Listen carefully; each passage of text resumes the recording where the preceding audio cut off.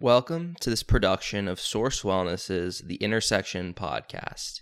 Every month, Source Wellness co-founders Jacob Aqua and Marshall Kupkamore dive deep into the intersection of DEIMW, diversity, equity, inclusion, mindfulness, and wellness, for the purpose of cultivating human-centered cultures of well-being within corporations and nonprofits.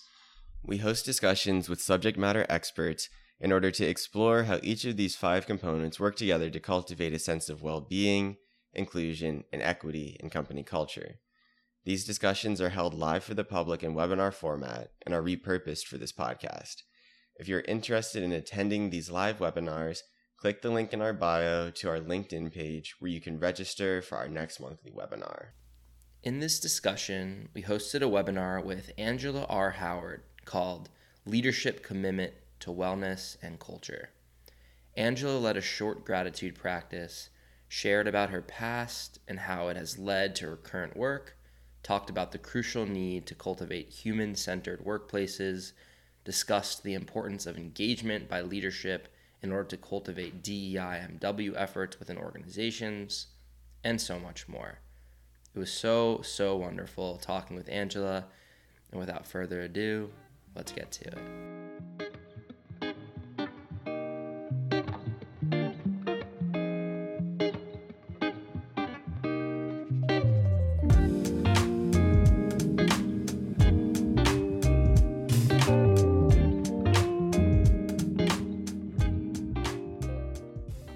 Wonderful. So welcome everyone to this webinar, The Intersection, having Angela R. Howard. We're so excited to have you here today. I'm your co-host, Jacob Aqua, and Chief Mindfulness Officer of Source Wellness. And my name is Marshall Kupkamore. I'm your second co-host for today, and I'm the CEO of Source Wellness. And for this Source Wellness webinar, we will discuss the crucial intersection of DEIMW, discovering how diversity, equity, inclusion, mindfulness, and wellness support each other in an integrated approach that provides value to our personal and systemic growth. Source Wellness's vision is to become the most trusted and respected source of high-quality DEIMW culture direction for organizations. We illuminate these 5 values by bringing strategy consulting, seminars, and other programming to large companies and nonprofits. Our goal is to help organizations cultivate inclusive culture to help all employees feel a greater sense of belonging, experience a more meaningful work experience, and drive positive change around organizational productivity and well-being. So this podcast structure, we'll have a short practice led by Angela.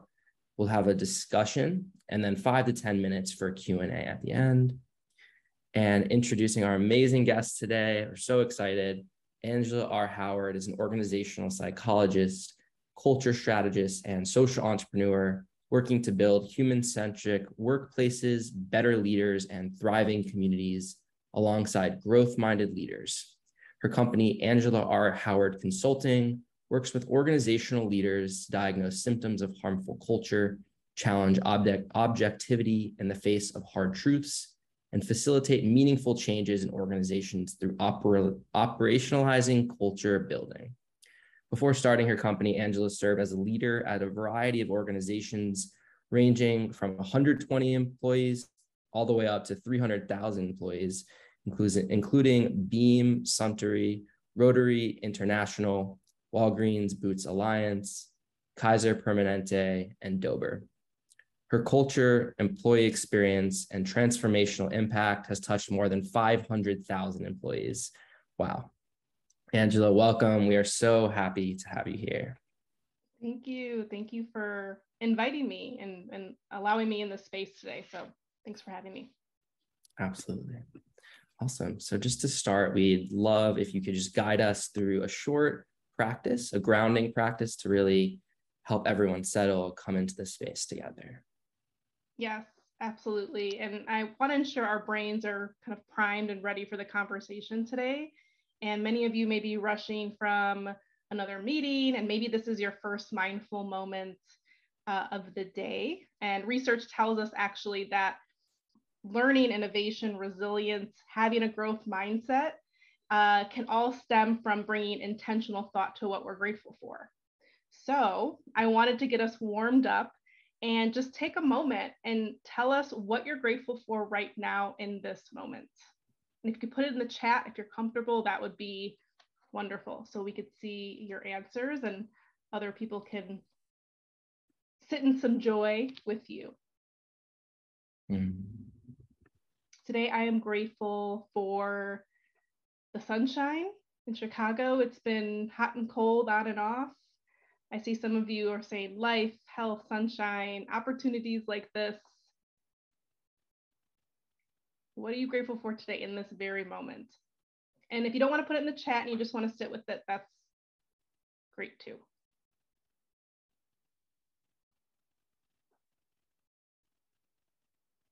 I'm grateful to have this moment to practice gratitude. Love that. Yeah, I'm very grateful. Sharing. Yeah, I'm very grateful to be back home after a trip. I actually got to see Marshall, so it was wonderful. Perfect. And thank you all for if you put some in the chat. If you still want to put your answer in the chat, please do. Love to see what you're grateful for here. Connecting with conscious people. Absolutely.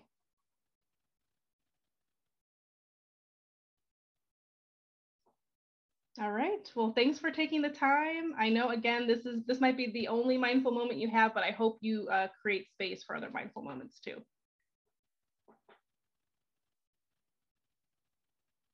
Back to you, Jacob. Awesome. Thank you so much for that moment of gratitude. To start the discussion, I just want to ask you more about your past, some of your influences, and how these have helped you move in the direction of the work that you're currently doing.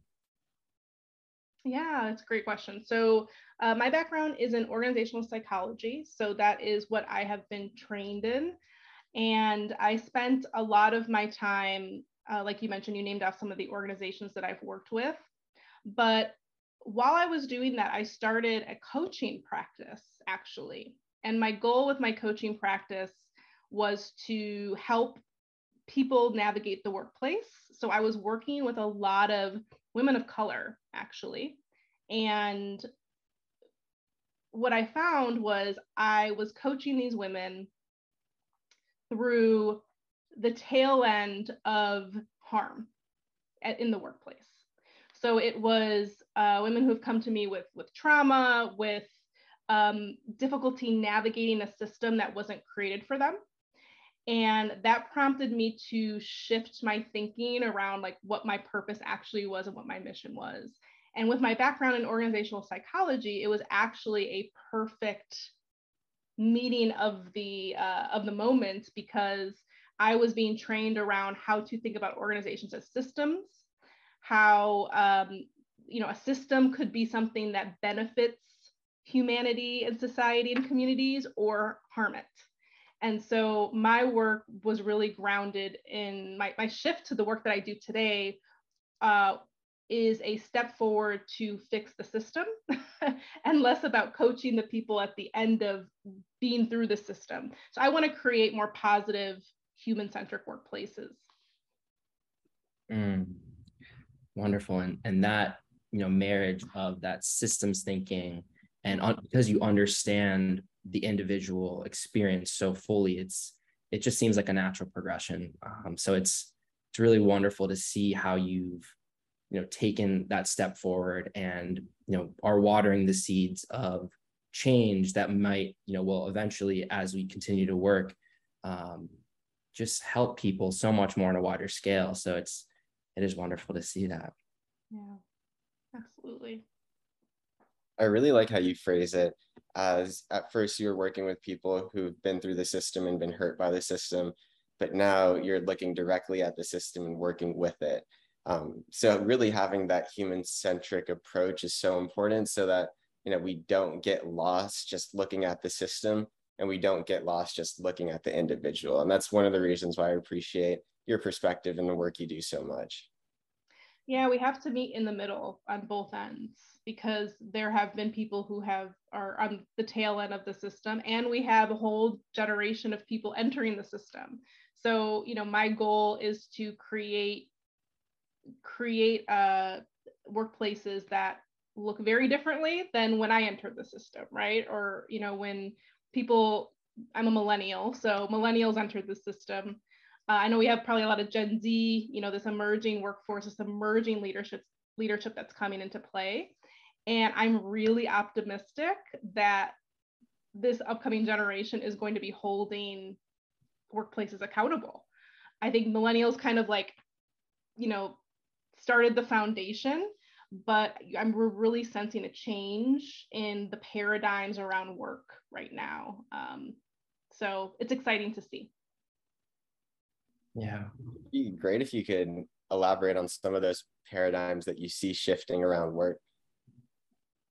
Yeah, so I think the first one is the employer-employee contract. I call it a contract because it's a social contract, right? So when you go to work somewhere, or you go to a restaurant, or you go to a social environment, you typically have expectations. And I think the expectations have changed quite a bit. I think the expectations before COVID, for example, I think COVID has been a really pivotal time because people have been reevaluating what's acceptable. And I think employees are now saying it's no longer acceptable to have a leader or a group of leaders who are not setting them up for success. It's no longer acceptable to not work for a living wage. It's no longer acceptable to not feel included or that you belong in an environment. And I think people are realizing that.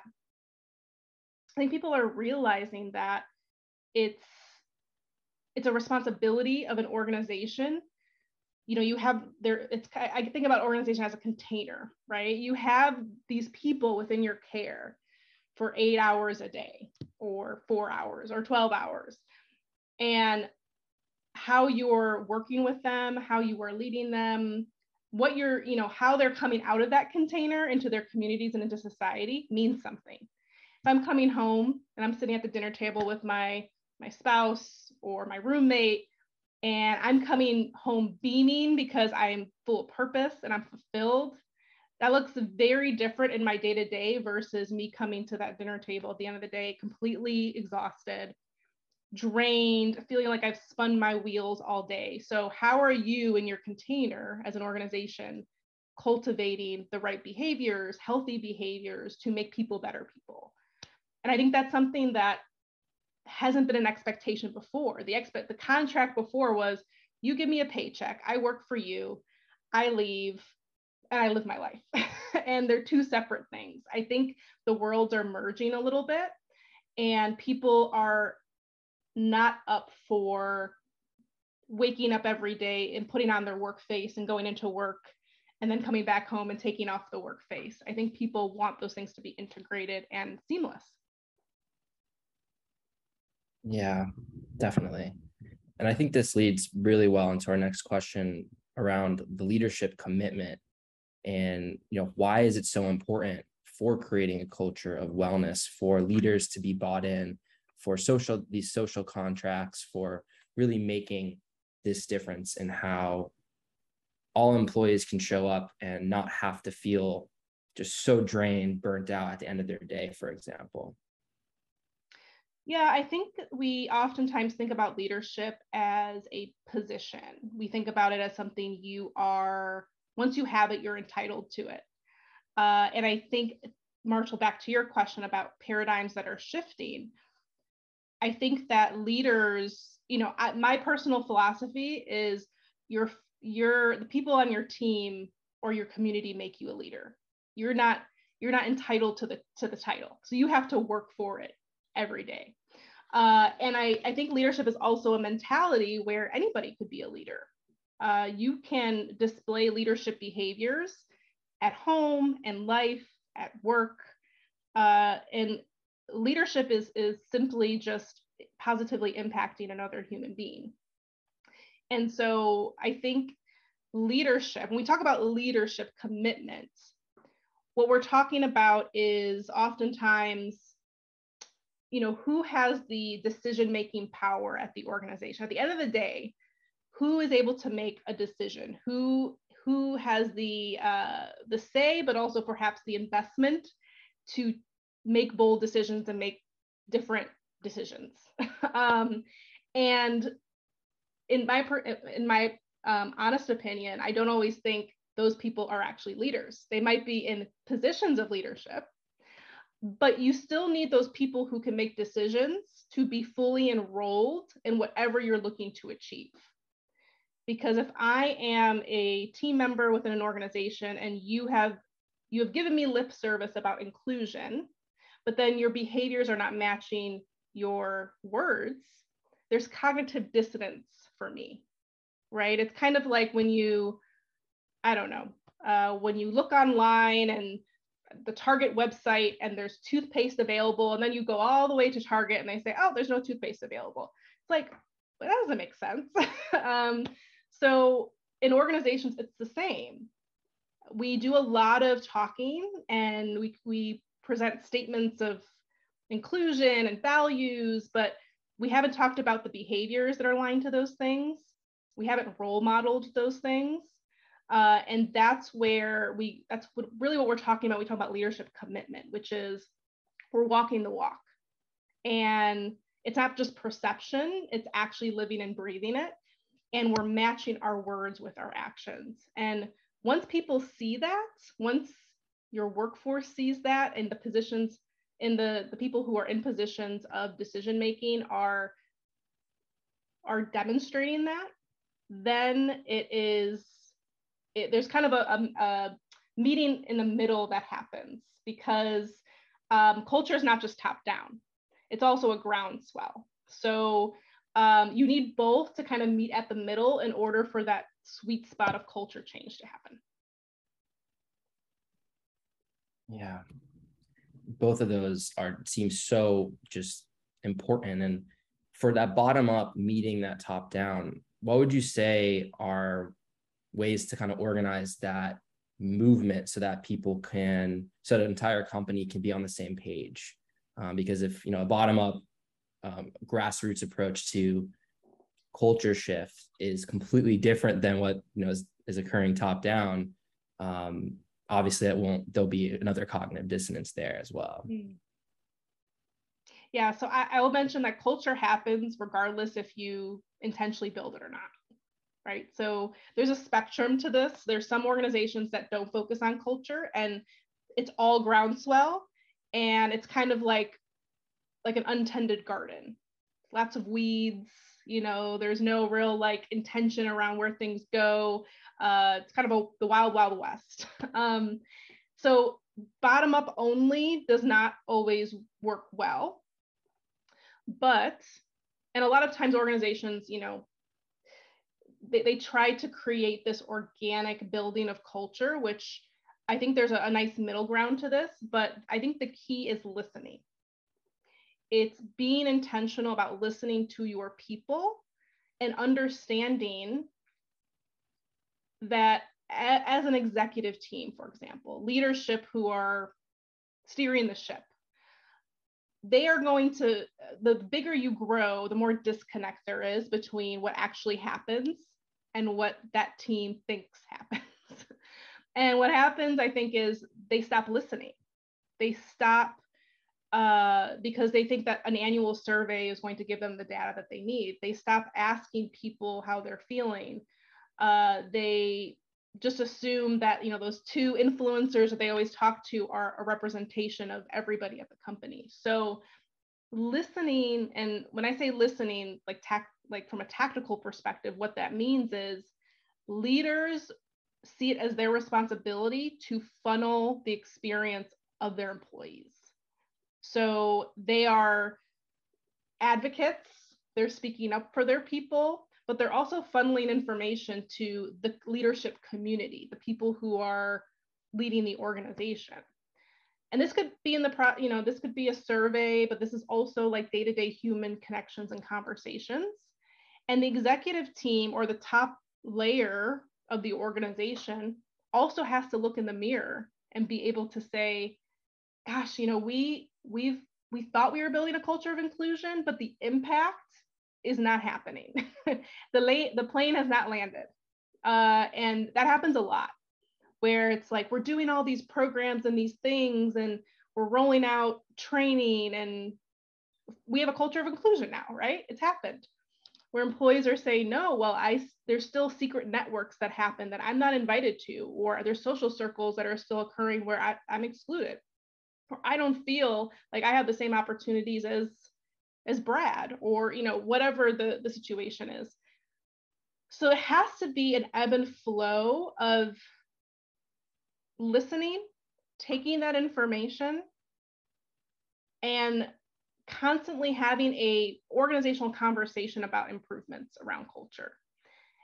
And that means saying, we heard you, here's what we're going to do about it. Or we heard you and we can't do anything about that, but we've heard you. Because most people just want to provide their perspective and want to feel heard. And they are okay if you're not able to do everything under the sun if you tell them the why. So I know that was a really long answer. I apologize. No, it was a great answer. And I really love the human-centeredness of everything you've talked about so far, because at its most basic level, listen, right? Like at its most basic level, that's something that we've learned from kindergarten, pre-K. That's something that our parents taught us when we were babies. Like, you have to learn to listen. You can't understand until you listen, and you can't be understood until you listen. So that's a really nice way of taking something such as systemic change and breaking it down to some really simple parts that we pretty much can all understand. Yes, and a lot of this, I talk about culture all day long. So I hear the gamut of how people perceive culture, this buzzword, but literally all culture is, from my perspective, you'll hear a lot of other definitions, but it's, are your actions matching your words? Is there cognitive dissonance between those two things? And going back to paradigms, I think that organizations just haven't been built. The traditional workplace was developed during the Industrial Revolution, right? It was focused on machines, not people. So we have to get ourselves out of the box of what we have been taught work should be. We've kind of been duped, I believe, around what work should be, when really we should be asking ourselves, why do we do that? Why do we not share salary expectations? Or, why are we not transparent? Because when we're not transparent, then we put ourselves in positions of inequities. Or why do we not share business updates with our team transparently? What's behind that? I think if you take the time to unpack that, if you keep asking why, you'll realize it's pretty arbitrary why we do some of the things we do. Right.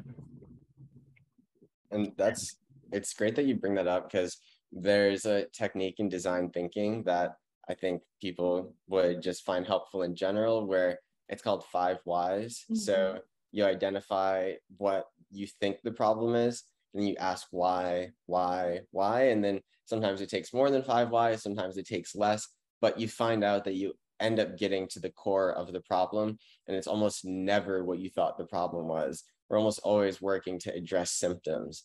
Do you have any other tools or techniques or strategies that you use to get to the actual core of issues rather than just addressing symptoms? Yeah, I that is a common approach that I use, the 5 whys, and I also use human-centered design with a lot of my strategies and approach. The other strategy to get to the root cause of things is to do a culture assessment. Work with somebody within your organizations or outside of your organization, like Source Wellness, to ask the right questions. Because I think sometimes we're so in it and we think, oh, this is a turnover issue, or this is a retention issue, but that's not the issue, right? That's a symptom. People are leaving for a reason. People are not leaving, just because. There's typically a reason. And even if that reason is we left for more money, that even if you ask those 4 whys again, right? You could get down to the fact that person actually was, never paid equitably in the first place, and that compounded over time, right? And that could be a systemic issue that you need to solve for.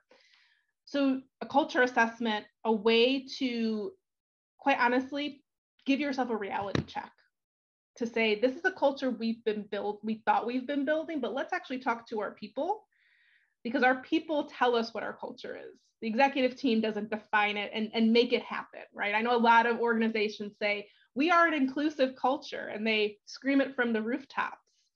That's not actual culture. Culture is how your employees and your people and your customers and people you serve view you and perceive you.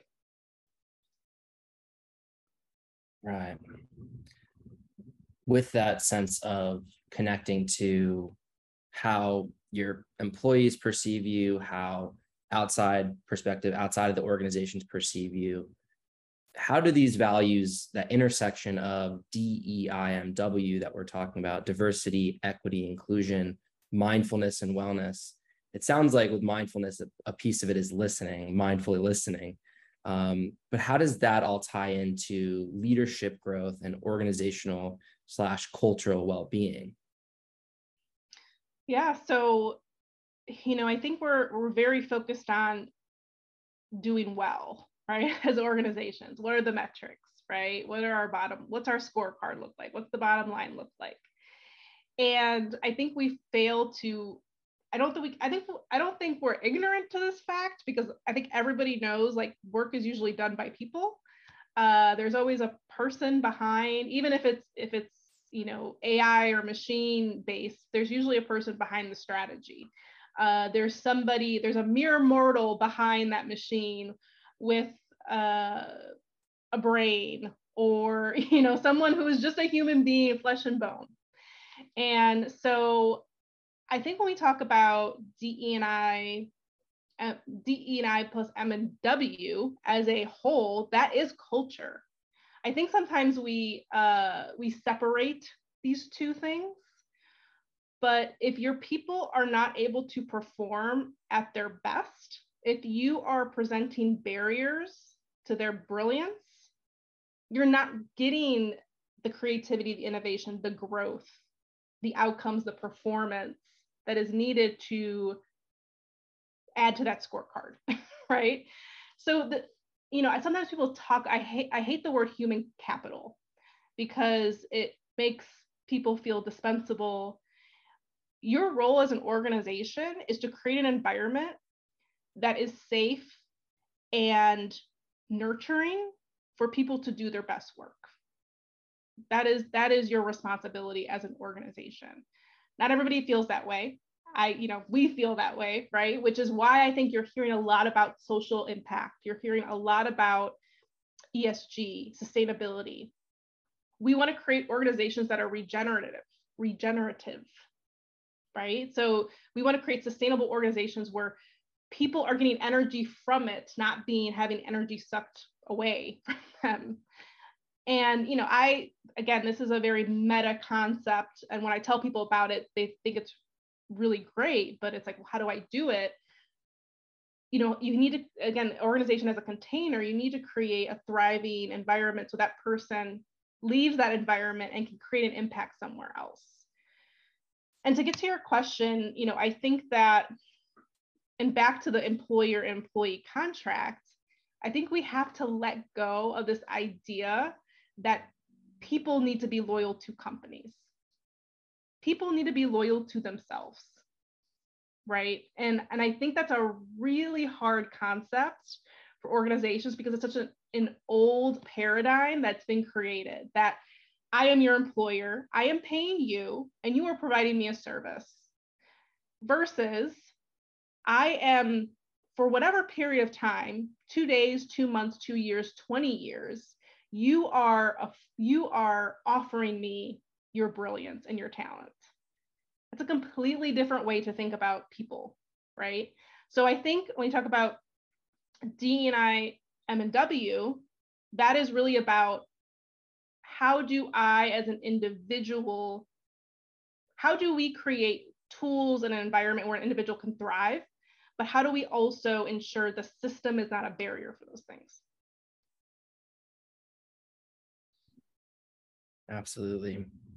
Yeah, it's that individual learning where we can, if individual employees are spending so much of their time at work, we might as well help people feel nourished, feel psychologically safe, so that they can do their best work, so that they are energized leaving work. I mean, spending so much time, it will make you tired a lot of times, but how can we feel like we have purpose? How can we feel a little bit more energized, hopefully? Yeah, and so I'm curious about ways in which people can feel that psychological safety, that sense of nourishment. If there's any examples. Yeah, so I think there's two ways to think about this question. One is people who are in environments that are not psychologically safe.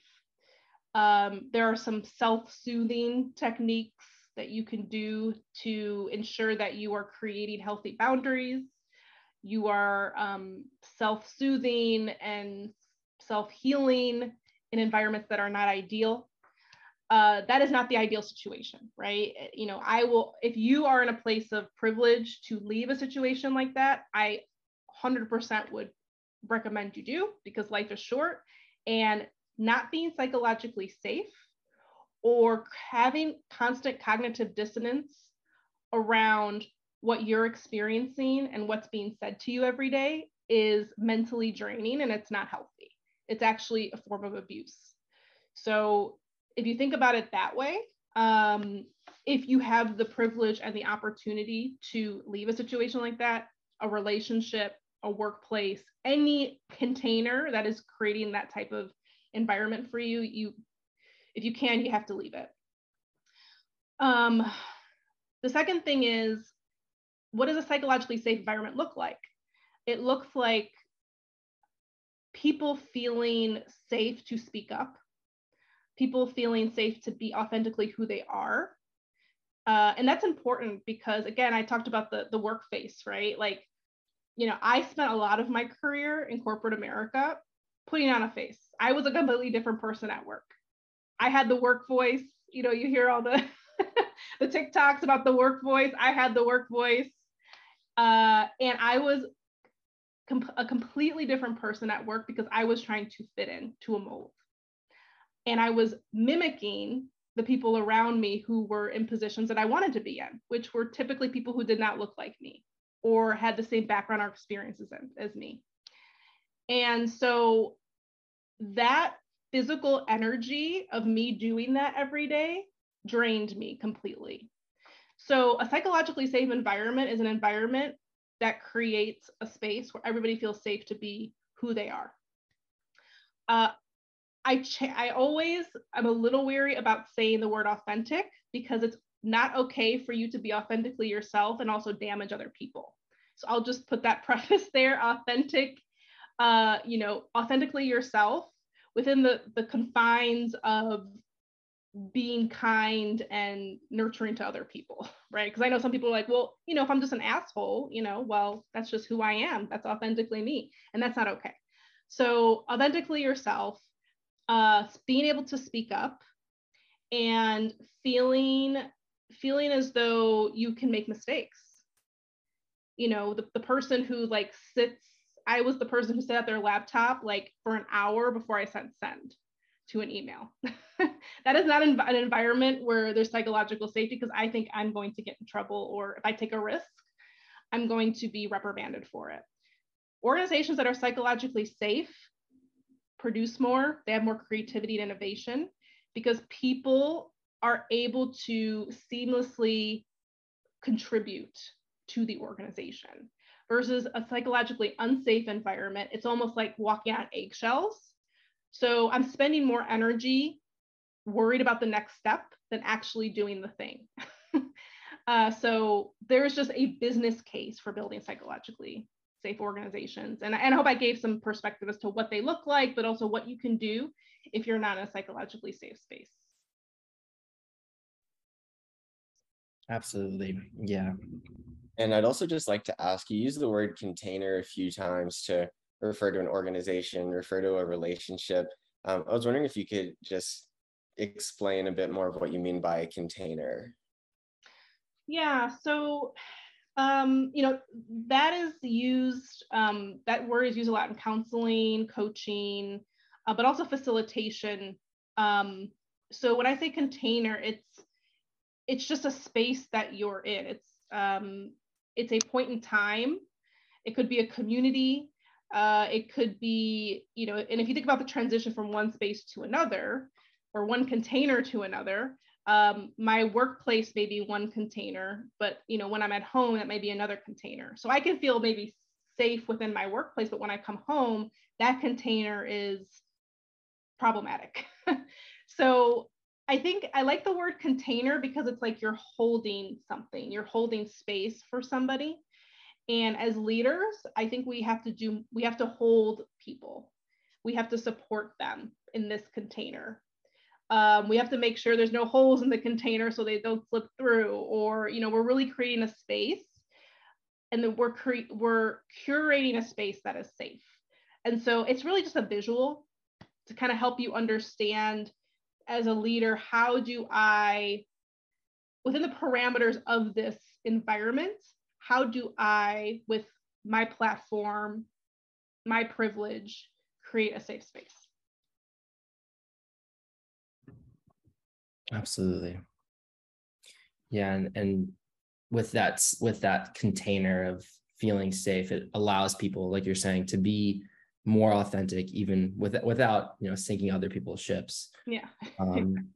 Absolutely. And moving back to that sense of self-soothing, when people are in those positions where they're not able to necessarily leave a position, stuff like that. I think that's where things like mindfulness, wellness come in for individuals to work through what they are going through. But again, we don't want to place the onus just on the individual, because we know the systems are creating these problems for people, where people do not feel included. They don't feel like they belong. Mm-hmm. So I guess when we see that a lot of times large companies are not able to fully implement DEIMW. They're not able to fully implement diversity, equity, inclusion initiatives with their, head of DEI or head of wellness, where they're not, all of these strategies are not across the board, where, the C-suite isn't fully bought in, or like they're not even included in business strategy. Mm-hmm. So I'm curious to hear about, coordination of programs versus culture change. We talked about that a bit earlier, but I'm just curious if you could talk more to this phenomenon. Yeah, I think the reason why DE&I initiatives and well-being initiatives are not working, which by the way, they're not working. There's data that tells us the billions of dollars we're spending on these programs are not creating, the change is not matching the amount of money we're spending. So the reason why we are not getting the bang for our buck is because we are so focused on finding a quick solution to a deeply seated systemic issue. And I think we've focused so much on hiring chief people officers, heads of people to own this work, when in reality, this is leadership work. This is your organization determining the type of impact it wants to make and walking the walk. That is what this work is. So as much as I love mindfulness apps, or I love yoga, or I have my own practice, that's not going to change health outcomes. It's not going to change the disparities. It's not going to change determinants of health. Those are the systemic issues that we're dealing with. what is going to change those things, at least in your container, right, your organization, is investing money to pay people a living wage so they're not working from a place of scarcity and survival. And those things, like when a CEO hears that, it's like, how much is that going to cost me, right? It's an investment, it's money, yes, but you're losing, you know, your turnover is 150% at $6,000 a pop, because that's how much it costs to replace an individual is $6,000. But you're worried about, you know, this investment, which is going to create a more sustainable container, so you don't have to have 150% turnover. So we have to get to the issues. I don't know how else to say it. We have to wake up. We have to have a reality check and identify the real issue, and we have to invest in the issue, and we have to change. We have to look inward and change ourselves, because you can't have a anti-racism statement when your executive team still doesn't believe racism exists. Or you can't have, again, the words and the actions not matching and then adding on programs that are short-term fixes. It's literally a waste of money, because what's happening is you're not addressing the basic needs of your people. And I know we've talked about this before, but if you've ever taken a psychology class, there's something called the Maslow's hierarchy of needs. And at the base is basic needs: food, shelter. And then the next one is, I should know this by heart, but it basically goes all the way up to self-fulfillment. But you can't reach the next level until you've satisfied the first level.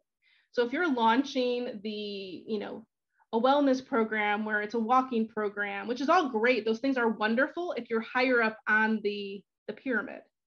But if people are still not getting paid equitably, they can't feed their family, they can't take a vacation, they can't take time off, they're exhausted, they're sick, that program that's up here is going to be an eye roll, and it's going to be a waste of money, and it's not going to address the culture change that you're looking for.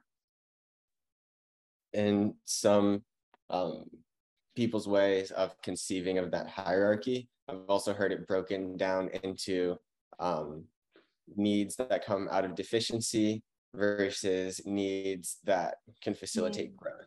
So if we're trying, it sounds like you're saying, like, if we try to do too many other programs that facilitate growth, but we don't acknowledge that there's a deficiency in A, B, and C, then nothing is ultimately going to end up happening. You can't build a house without a foundation. Correct. Absolutely. And if you think about it, because I think a lot of us come, myself, I come from a place of privilege. I have a roof over my head. I am fed.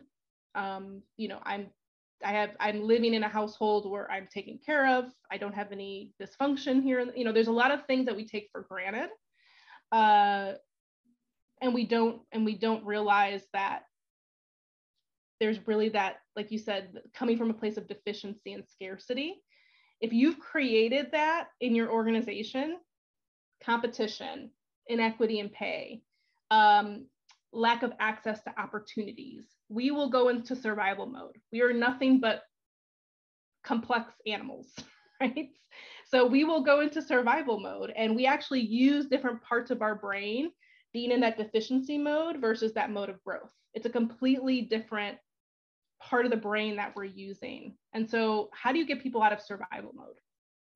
And how do you make sure your organization isn't creating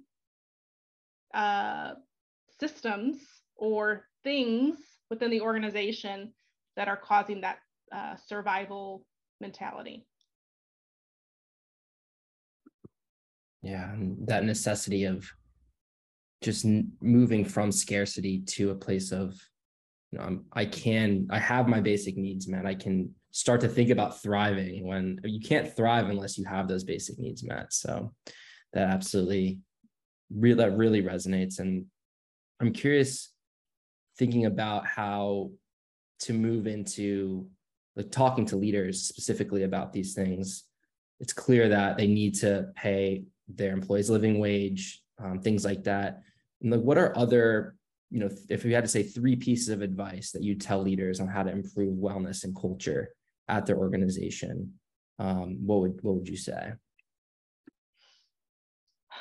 So I'll speak from the perspective of like organizationally. If I was speaking to a group of leaders within an organization or a CEO, the first thing would be invest in your leaders because so if you are the leader, invest in yourself as a leader and really do some specific work around identifying what leadership behaviors look like at your organization and ensure that you are baking in wellness, DE&I, all the buzzwords into that model. Because I think we with culture, we don't really define what we mean by things. We take the next buzzword and we say, yes, this is a culture of inclusion. But what does inclusion look like from a leadership perspective? What are you expecting your leaders to do? Are you ensuring that you're hiring leaders who are actually capable of doing that? Are you holding leaders accountable to the opposite? That piece of work is so important because I think a lot of organizations focus on values. They don't define those values, and then further, they don't define those behaviors for leaders. So you have a whole different, you have all these different mental models coming together. You have to create some consistency and clarity. So that's the first thing. The second thing is pull the weeds. If there are people at your organization who are causing harm, they have to go. I don't I know, I wish there was a better way to say that. I wish I could, polish that language a little bit, but truly, leadership is a responsibility. And if you are causing harm, either have the self-awareness to say, this is not for me. I don't have the patience to coach people. I don't have the patience to grow another person. That's why I didn't have kids. Whatever your mentality is, don't be a leader if you don't want to ensure that other people are thriving or you don't want to impact people positively and be intentional about that. And that's okay. I think organizations also need to create career paths for people who want to be fulfilled and advance, but don't want leadership positions. Because it is a responsibility. And I believe it's a responsibility, not just to the organization, but to society, because leaders have such a profound effect on their employees. That's the second thing. Don't become a leader if you don't want to be, and hold leaders accountable for not exemplifying your leadership behaviors. And then the third thing would be, I think, make bold decisions. Invest that $1 million in your people. You will get it tenfold. And, I think a lot of times people say, oh, well, nobody's really satisfied with their pay, right? And I think that's true. But if you're not paying your people a living wage, and again, they're working from a place of scarcity, that is the best you're going to get from them. So I think making bold moves, making bold investments in your people will, exponentially return its value, because people are amazing.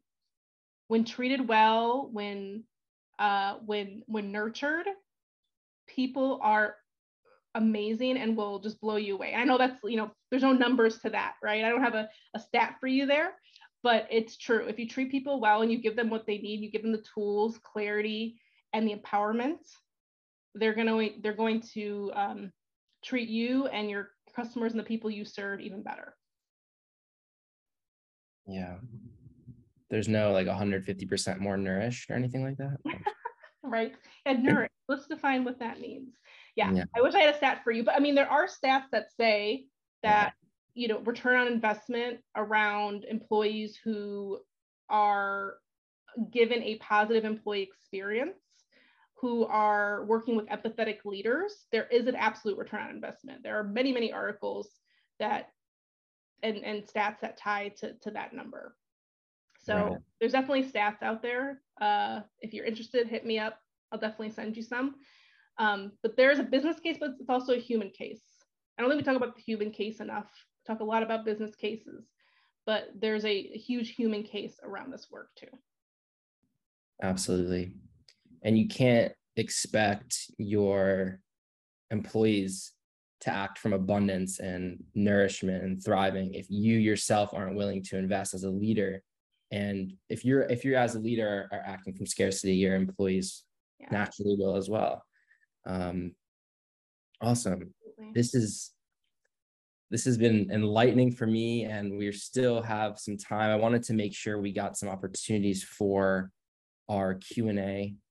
We had a question earlier from Alina. She asked, can you share how you work with the system? Give some examples. I think we were talking about systemic change. I'm not exactly sure. Marf, do you happen to remember that? Yeah, it was in the beginning when, Angela, you were talking about how you more so started with people who were being hurt by the system, then transitioned into how you worked with the system itself. And I think that's when Alina commented. Gotcha. She said very early on versus working with people focusing on the system.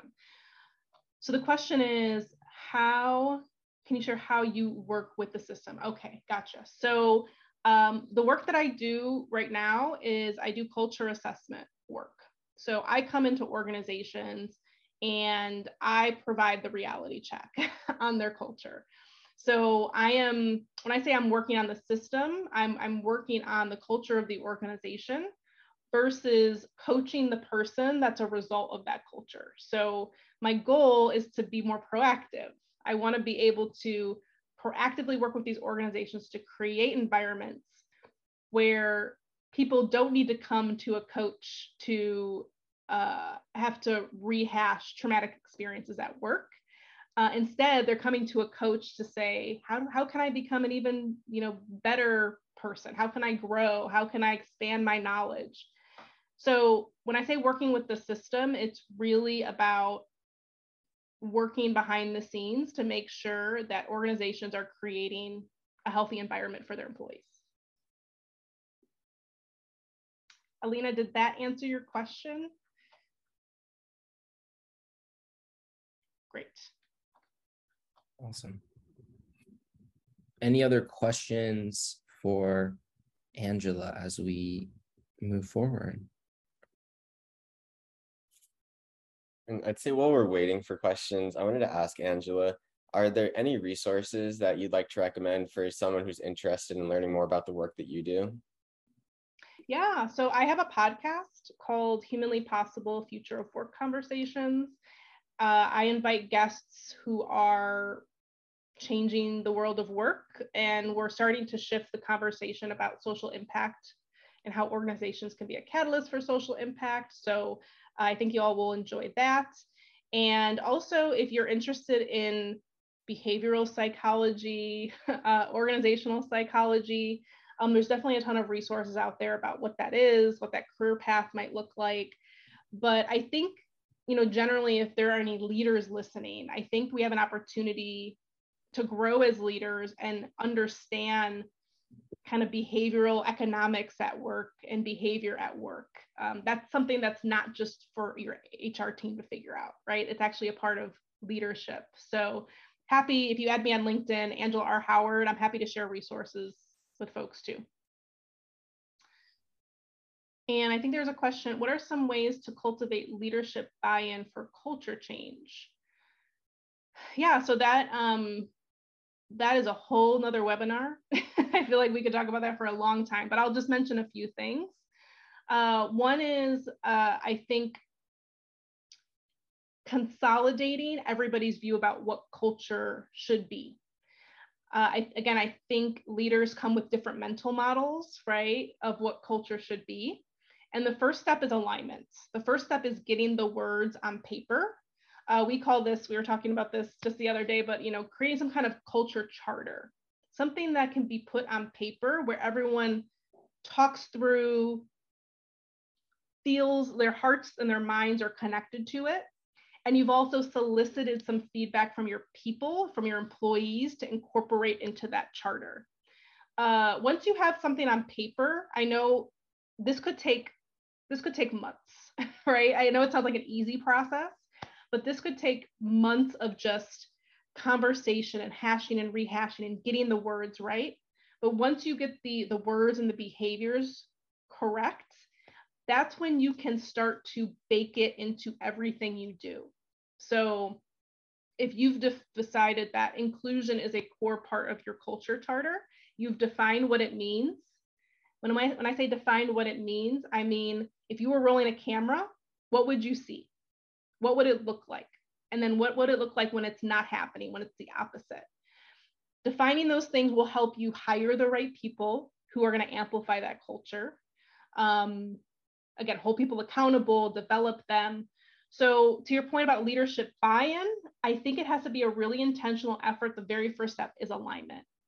And then you have to keep some integrity with that leadership team, right? That leadership team, everyone's going to be looking to them to show up with those behaviors. So if you have people who are not behaving that way, you have to, I think, coach them.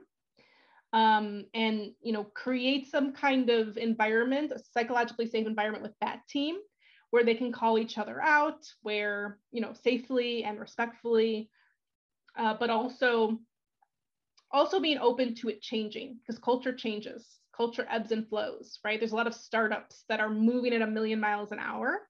So making sure you're constantly coming back to that leadership team and ensure that the culture that you have in place is the right one. And then measure it, right? So the conversation doesn't end after you set the charter. Now you're measuring it, maybe through a employee experience survey or listening tours or focus groups. And so the last piece I'll mention is the CEO, the top executive, the founder, also needs to be a really core part of the integrity of culture for that leadership team. Because again, it kind of works in layers. Like if the CEO isn't exemplifying culture, your leadership team isn't going to do it, your people aren't going to do it. It's going to trickle down and up. So those are just a few things, but it's a intentional change management process to work with. Awesome. That was amazing. I think we'll have time for one more question from Ellen M, and then we'll have to wrap up. All right. So yeah, Ellen asks, in many orgs, leaders come and go, especially in small orgs or with an acquisition or merger. This can really affect culture, even if you've done a lot of work. We talk about organizational knowledge loss. How do you work with organizational culture loss? And you are touching on the answer as we speak. Yes. So maybe you, Ellen, you probably sensed that you always have to come back, right, to that. And I'm saying charter, and I know in your head, you're probably thinking of like a sheet of paper. It could come in many forms, but it has to be something that's been memorialized and aligned on. So culture changes. When people leave, you have to regroup, right? And say, okay, where are we at? Let's assess where we are. Let's talk about where we're going. Business plans change. People change, business plans change. So all of these moments that matter are opportunities to reevaluate the type of culture you're aspiring to. And again, having someone come in for a culture assessment to create that reality check and then develop a roadmap that you can hold yourselves accountable to is a great investment because it takes some of the noise out of all the personal opinions of what should be around culture. A great question, Ellen. Thank you. Wonderful. And an incredible answer. So thank you, Angela. Yeah, thank you so much. Awesome. So I think we're going to wind down now. It's absolutely incredible to have you, Angela. Your wisdom, your experience, your competence is on another level, truly. And it's been amazing being connected with you in this conversation and through our collaborations. Source Wellness's vision is to become the most trusted and respected source of high quality DEIMW culture change for organizations, culture direction for organizations. So for more information on how you and your organization can partner with Source Wellness to introduce programming and strategic culture consulting, make sure to go to our website at www.sourcewellness.co and Marshall will also put that in the chat. Also, make sure to follow Source Wellness on LinkedIn. Follow us on Instagram as well, which is at It's Source Wellness. We appreciate having you so much. I love that, Alina. Darling, you belong here. Awesome. Oh, yeah. Wonderful. I'm trying to point to it. Yeah. You all belong here. So thank you for allowing me in this space. And thank you all so much for the questions. Marshall, Jacob, it's great to just be in partnership with you both. So thank you. Yeah, we've had so many conversations where we've been like, we need to record this and put it on a webinar. So the fact that we actually got to do it has been such a pleasure and an honor. So thank you so much. And we look forward to seeing you all at our next webinar. We do these once a month and we're very excited. So wonderful. See you at our next one. Thanks, everybody. Take care. Bye. Thanks so much. Bye.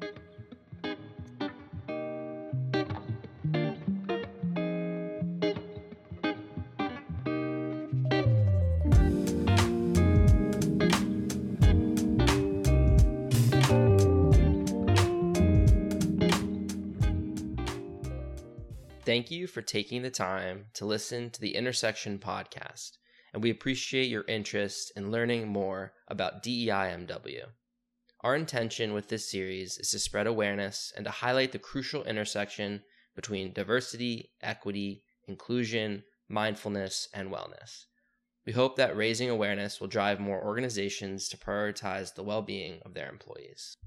For more information on how you and your organization can partner with Source Wellness to introduce programming and strategic culture consulting, visit the links in our podcast description. In the description, you will find links to our website, LinkedIn, and Instagram. On our website, you can book a free discovery session to learn how Source Wellness can provide value to your organization. Thank you for listening, and until next time.